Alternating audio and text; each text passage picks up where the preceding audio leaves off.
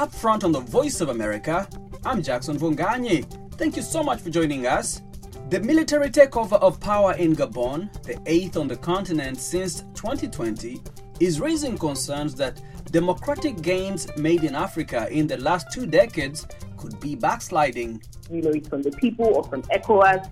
I want to see more intervention in that direction, that the people need to lean in to the actions that are being carried out to see that those actions are in favor of the people. Evelyn Epele is a Nigerian researcher and analyst. She joins us from Abuja to examine some of the causes behind the recent coups in West Africa.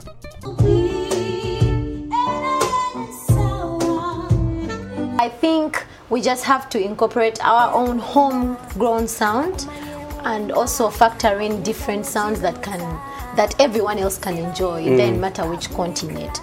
Ugandan singer and songwriter Irene Ntale on her career and Uganda's vibrant music industry. But first, let's hear from you, our listeners. We asked you to speak on the issue of coups in Africa, some of the causes and solutions.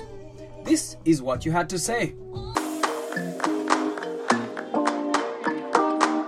First of all, the AU should make possible ways to avoid those coups, because it's possible they can be avoided. First of all, I suggested let a president rule for 2 terms, not exceeding 2 terms. And in case a coup has happened, then the AU should come up with possible solutions. In this era, a .com era by now, we don't expect such scenarios to happen. These were things of when we have just gained independence in every nation. So, from now, we would be having a well-developed political system whereby it comes with ideologies. Sit down, analyze the issue, and solve it politically. Not just to go to look where guns are, and now you come up and say, now I don't want this one in power, it should be me. No, it is not the best way to do in this era. 20th century, no. I think it is the state of these leaders who are overstaying in power, and they don't give room for other leaders. Yeah, I'm Fiona Mirembe, and I'm not surprised of seeing coups happening, more especially in Africa. And I think some of the causes is lack of power. These days everyone wants to be a leader. I'm Opetun Philbert. I'm a Pan-Africanist from Kampala, Uganda, one of the districts of Africa. I'm not surprised of the coups happening in Africa. Reason being, the coups don't just come anyhow. Some of them are just planned.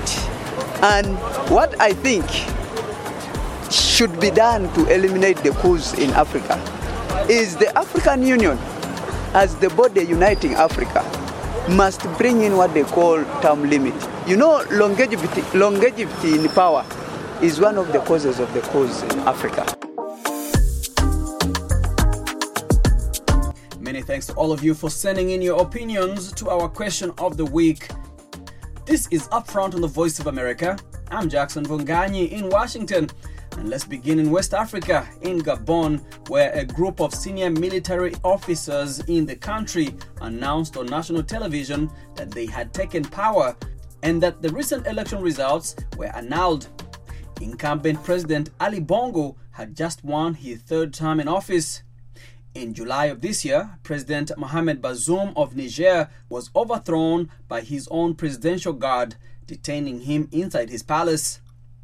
The coup leaders said that they were seizing power to end, quote, the deteriorating security situation and bad governance in the country.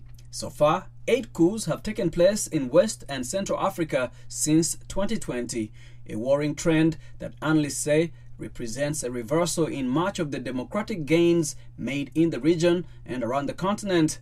The AU, which is the African Union, plus the regional body ECOWAS, have condemned the coups, calling for a restoration to democratic rule.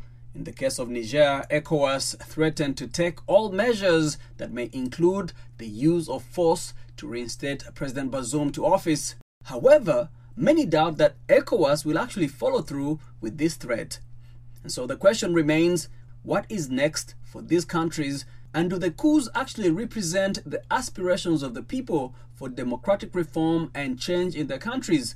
For more on this, I reached Evelyn Epele, a Nigerian policy researcher and communications analyst. I want us to dissect some of the causes, why this continues to happen in 2023. Why do we still have to worry about the prospect of a military takeover?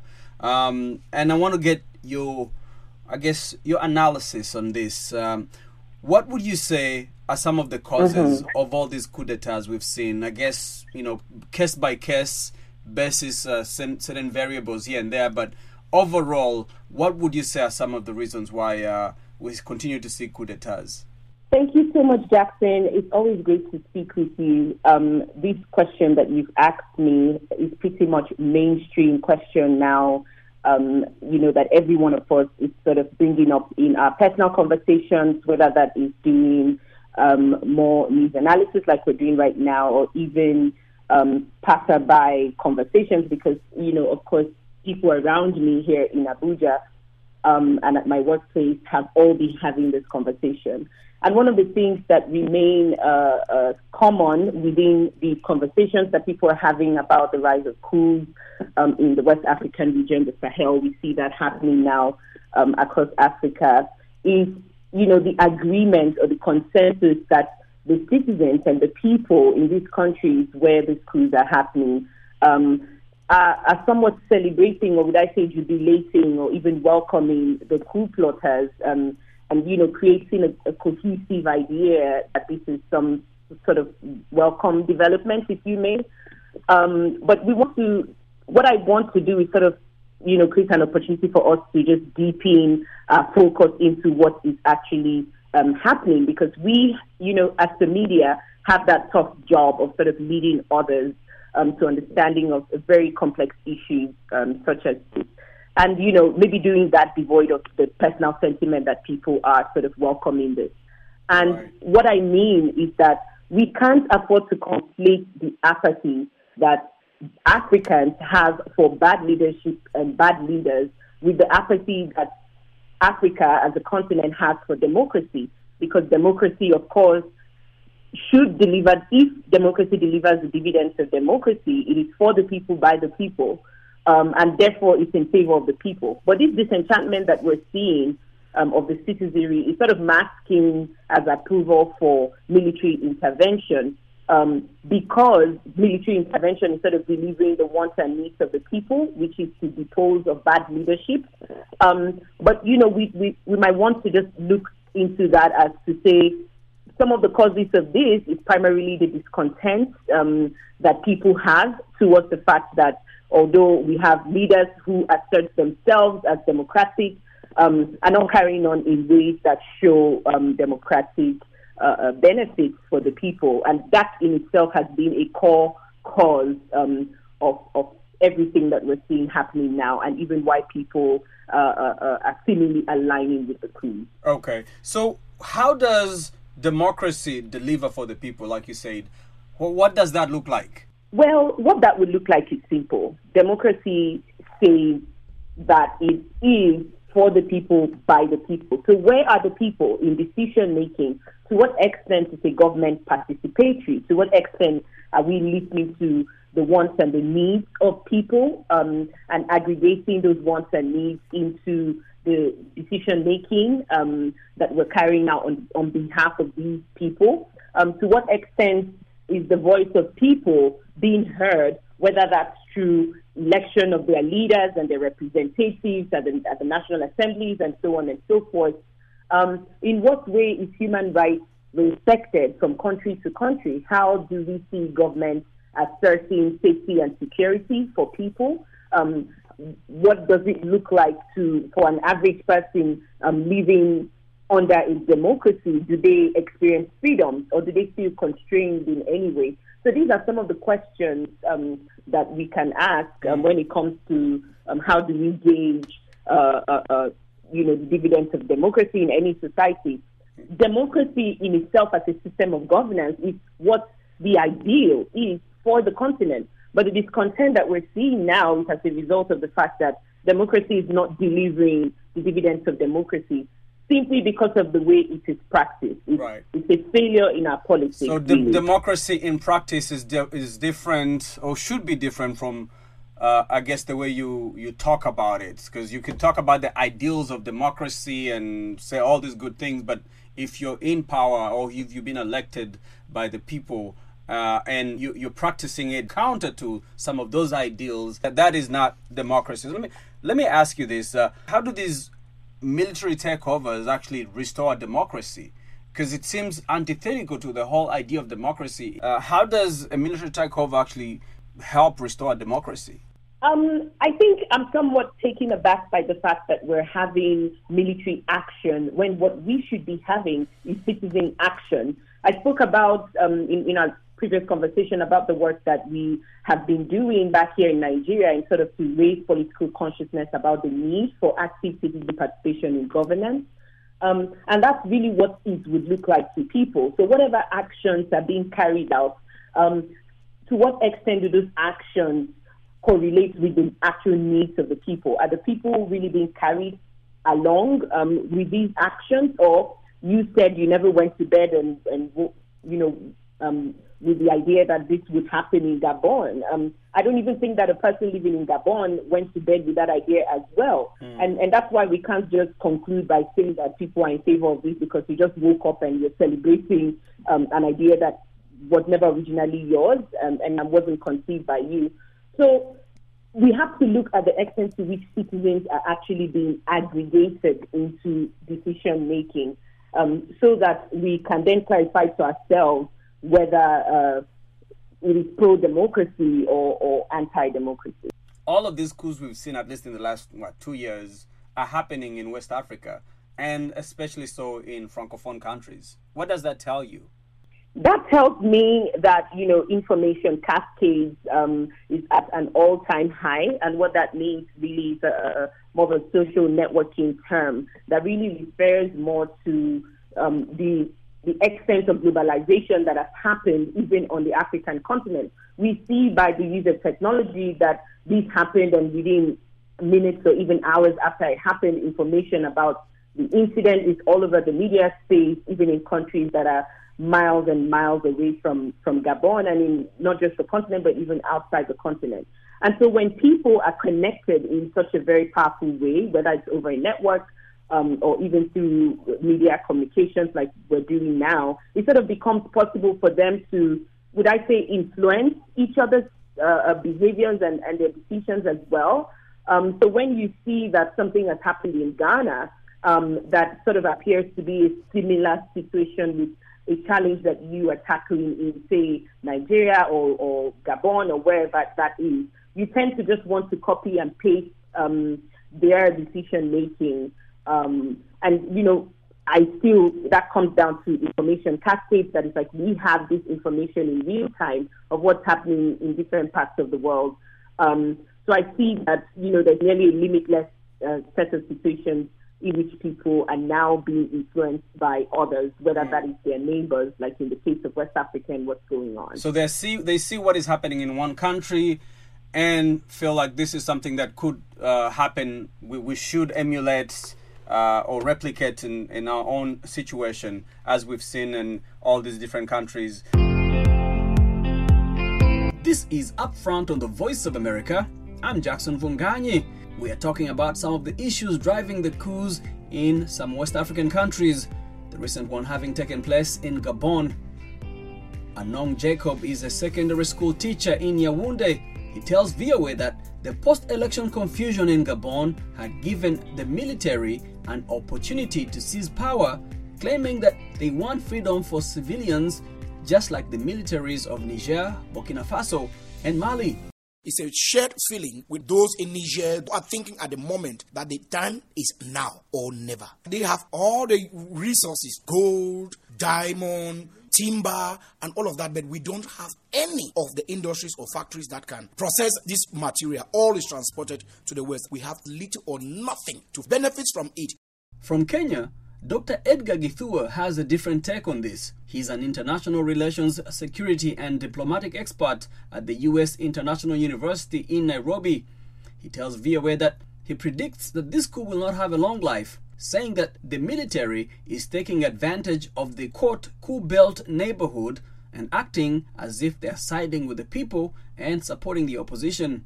I thought Ali Bongo had control over the military totally, so I did not expect this to happen. But very quickly from my analysis, I think this is just the Gabon military taking advantage of that coup belt, the being in that neighborhood where so many coups have been taking place, and the fact that Ali Bongo won the vote by 64% in trying to just protest and saying that the elections are not free and fair. However, I have a feeling this coup will be crushed very quickly because the military tried something similar in 2019 and it lasted a very short time and it was also quickly crushed. So I have a feeling we might see that happening. We might have other factions within the military who are going to quickly maybe restore order. Because even for the opposition, I know they would rather have Ali Bongo in power rather than having a military government in power. If nobody intervenes, it does not mean the military are doing it for the people. They are doing it from a selfish perspective. They're simply taking advantage of what other countries have done in the region. That was Dr. Edgar Githua, an international relations, security, and diplomatic expert at the U.S. International University in Nairobi. Let's take a quick break and listen to some more of your opinions on this topic. I'm Immaculate. I'll stick with just one name because of political reasons, of course. As African Union, they've probably failed us so many times and people have maybe lost interest in that. That's why we see a lot of coups happening.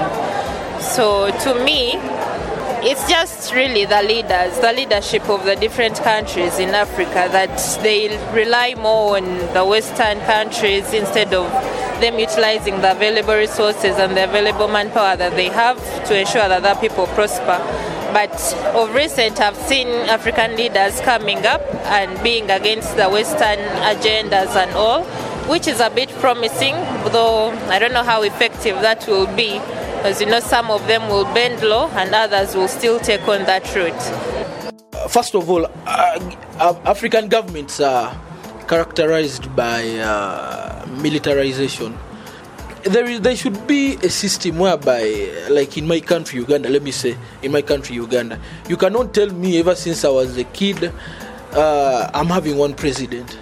I've seen one president. I've never seen change of power, which is happening to our countries, to my neighboring country here, Tanzania. There is peaceful change of power. Kenya, there is peaceful change of power. In Uganda here, let me assure you this, I don't think the president is willing to hand over power. Even though he's willing to hand over, he's willing to have what to his son. You see, this is not a kingdom that leadership is inherited. So we should have that system whereby the AU will come up with a system saying you cannot rule for more than 2 terms. Welcome back. This is Upfront on the Voice of America. I'm Jackson Vonganyi. We're talking about the recent coups in West Africa. A number of countries in the region are ruled by military juntas amid a rise in coups deposing civilian leadership. We continue our conversation with Evelyn Epele, a Nigerian policy researcher and analyst. Now, Evelyn, how do people win if the coup d'etats are actually driven by the military? It depends on how you're describing winning. Are you describing winning based on the fact that people are sort of jubilating this? Right. Any sense of ownership that comes on the part of the people, where we see people sort of expressing consensus on the idea or sort of expressing agreement with the idea, comes as a result of the fact that people, African people, are sort of, more relatedly sick and tired of leadership in Africa that does not deliver on the dividends of democracy. And so anything that looks like a halt to that trend would then appear as a win for the people. And that's why I'm saying that we need to also look into the way we're contextualizing win. It's like we need to be clear on that so that we don't take on new meanings to things that we hold there. Like, who actually is winning in this case? And is there an actual restoration of democracy as we define it? In some cases, we've seen countries where leaders have been in power for such a long time, say Gabon, where Ali Bongo's father was in power for 42 years. he was in power. He was about to start his third term. There were questions about the legitimacy of the elections and whether it was rigged or not. There's been this discussion or argument that even in cases where there's no actual, military takeovers or coup d'etats, that there are other forms of coup d'etats that are happening. If a leader imposes himself or rigs an election, that also really qualifies as a coup d'etat. What do you say?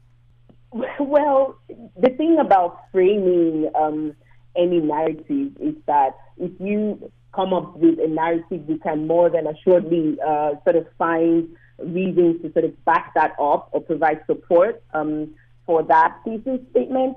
But I still want us to focus on the people, because eventually all of these interventions and conversations we're having is supposedly for the people, the emancipation of the people.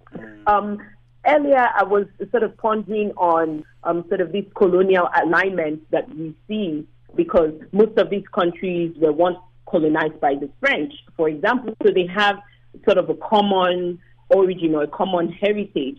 And that might also be the reason why they can ideologically agree with one another, because they all share in the same struggles. I think I had this conversation with you one time where we talked about how from country to country on the continent, the issues are the same.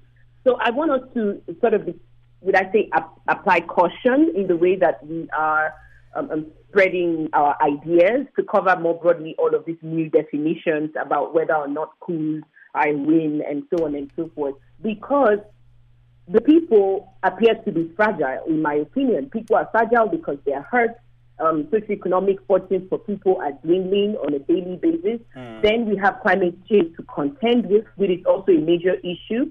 So everybody is hurt in one way or the other. Everyone is feeling, a lot of stress and strain from all of the things going on. We all were just recovering from a global pandemic. Right. And so tensions are high, emotions are high. People just want relief. And whatever that might be, whatever that appears as, relief is really just what people want. People really want a breath of fresh air in our leadership that also carries along the people. There needs to be participatory style governance. One way that we can start to tackle what is going on now is even to create room for open dialogue where citizens can pretty much air their views and people share what their opinions are, even if it's even their personal sentiment. And then we can aggregate all of that together and see what works for us and deliver solutions that actually work for African people, because that is the basis of the conversation, and that's where the conversation should go towards, which is development. People want growth and people want development. Evelyn, thank you so much for taking time to chat with us this afternoon. Thank you so much, Jackson. All the best. And let's go to East Africa in Uganda. The country's vibrant music industry is known for its diverse range of musical styles, including traditional and contemporary genres like Afrobeat, dancehall, gospel, hip-hop, and others. And joining me in studio to talk about Uganda's music scene is Irene Ntale, an award-winning singer, songwriter, and guitarist known for her unique musical styles, enthusing vocals, and evocative lyrics. She tells me that the music industry in Uganda has been significantly impacted by the digital revolution, with artists like herself using social media and digital distribution to reach a wider audience. What is it about the Ugandan music industry that you want the world to know? But let's start off by how it has evolved over the years. I believe people should know that right now there's so much talent that's coming out of Kampala and Uganda as a whole. Back in the day we used to just have a few, household names. Yeah. But now the talent is crazy. There are so many amazing young people that are coming up who play instruments, who know how to rap. And the thing with our industry, there is no limits. Like we're not limited to one particular sound. So anything is possible. It's a very diverse sound. Yes. How would you characterize your music? I think it's versatile, good music. Versatile, good music. Yes. I love it. Yeah, because I'll give you R&B, then Yeah. I'll give you Afrobeat, then I'll give you some reggae, like whatever the vibe is and it's right. Yeah. In studio, that's what I'll give you.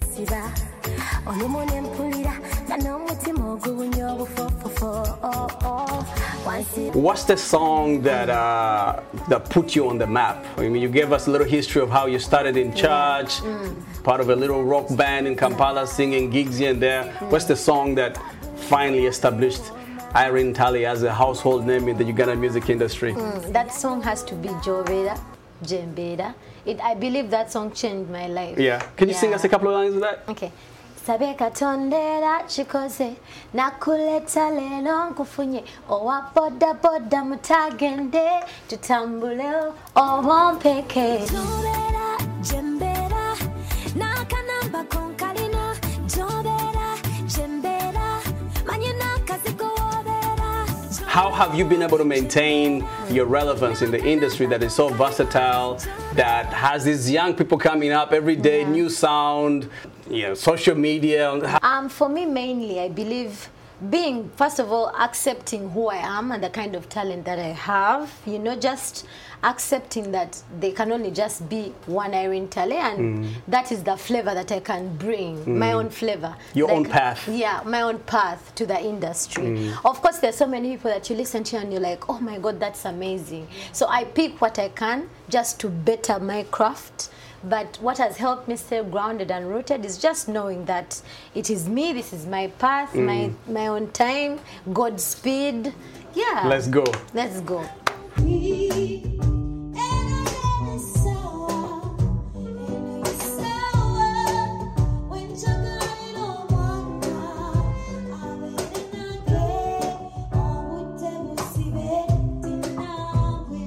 So how are things evolving for you? How is your career looking? What are you looking forward to? I'm currently in studio. I'm recording. I've recorded a lot of singles, which I'm thinking, I'm still trying to figure out with my team. Should we release an album? Should we just release like a 6-piece EP? Should we continue to just release like singles and videos? So we are still trying to figure that out, me and my team.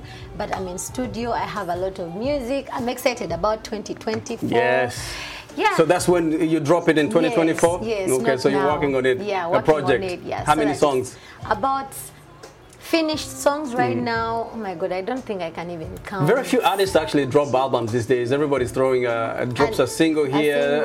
Only these big Afrobeat artists are the ones dropping albums. So respect to you. Yeah. Let me ask you this. When Burna Boy, Wizkid, all these big artists from West Africa, part of the Afrobeat genre, when they tour here in North America, they're able to attract audiences from different parts of the world, including Americans, Africans in the diaspora. Why are we not able to see that when it comes to East African artists? East African artists. Okay, there are a few. I believe there's Diamond Platnumz, right, who was, so I think we just have to incorporate our own homegrown sound and also factor in different sounds that everyone else can enjoy. It doesn't matter which continent. That's why I'm telling you, I'm in studio trying to do something like that, because I don't want to just sing for people back home. I want my crowd to be diverse. A global audience. Yes, a global audience. Thank you very much. Yeah, so we're getting there. You're getting there. I feel like we've kind of been comfortable just doing it for our home base and our home fan base. Right. But I believe we can also tap into other fan bases. What I think is, us Ugandan artists, we get comfortable just singing for Uganda as a whole. So that's why we keep on releasing music that only relates to Uganda. And they're very supportive, yeah? They keep us, in business, working, giving us Which shows. Is the most important thing, right? Important thing. But I believe we can spread our wings. You can expand. Further, Yes. So that's why we need to incorporate some other sounds. Like, let me say, if I released a song that was piano beats that then had some Luganda in there, some English, maybe some Spanish, just to incorporate everyone.